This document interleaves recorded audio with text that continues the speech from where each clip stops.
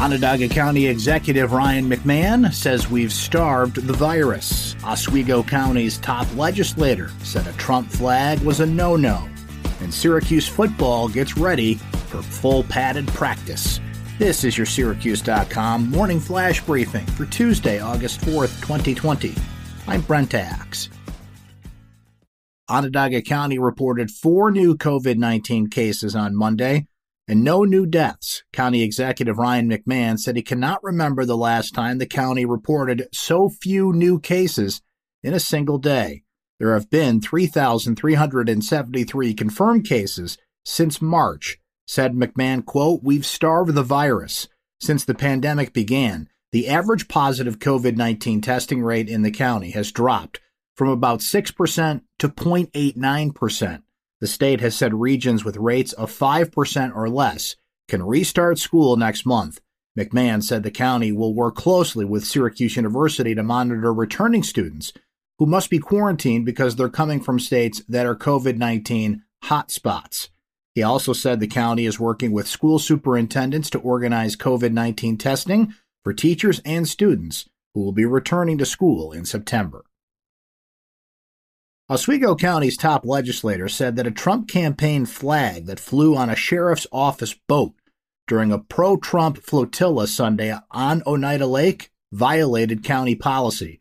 Legislature Chairman James Weatherup took exception to the fact that a political flag which superimposed the president's face on an American flag was flown on county time using county property. Weatherup said he's spoken to Sheriff Don Hilton and was confident that the activity of this sort on county time and using county-owned equipment will not be repeated.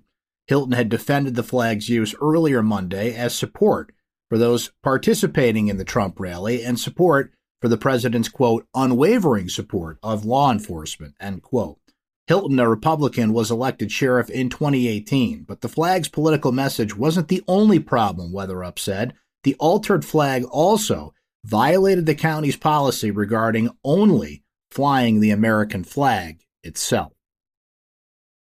Syracuse football is preparing to move into full squad padded practices later this week as the team waits to learn who it will face in its season opener.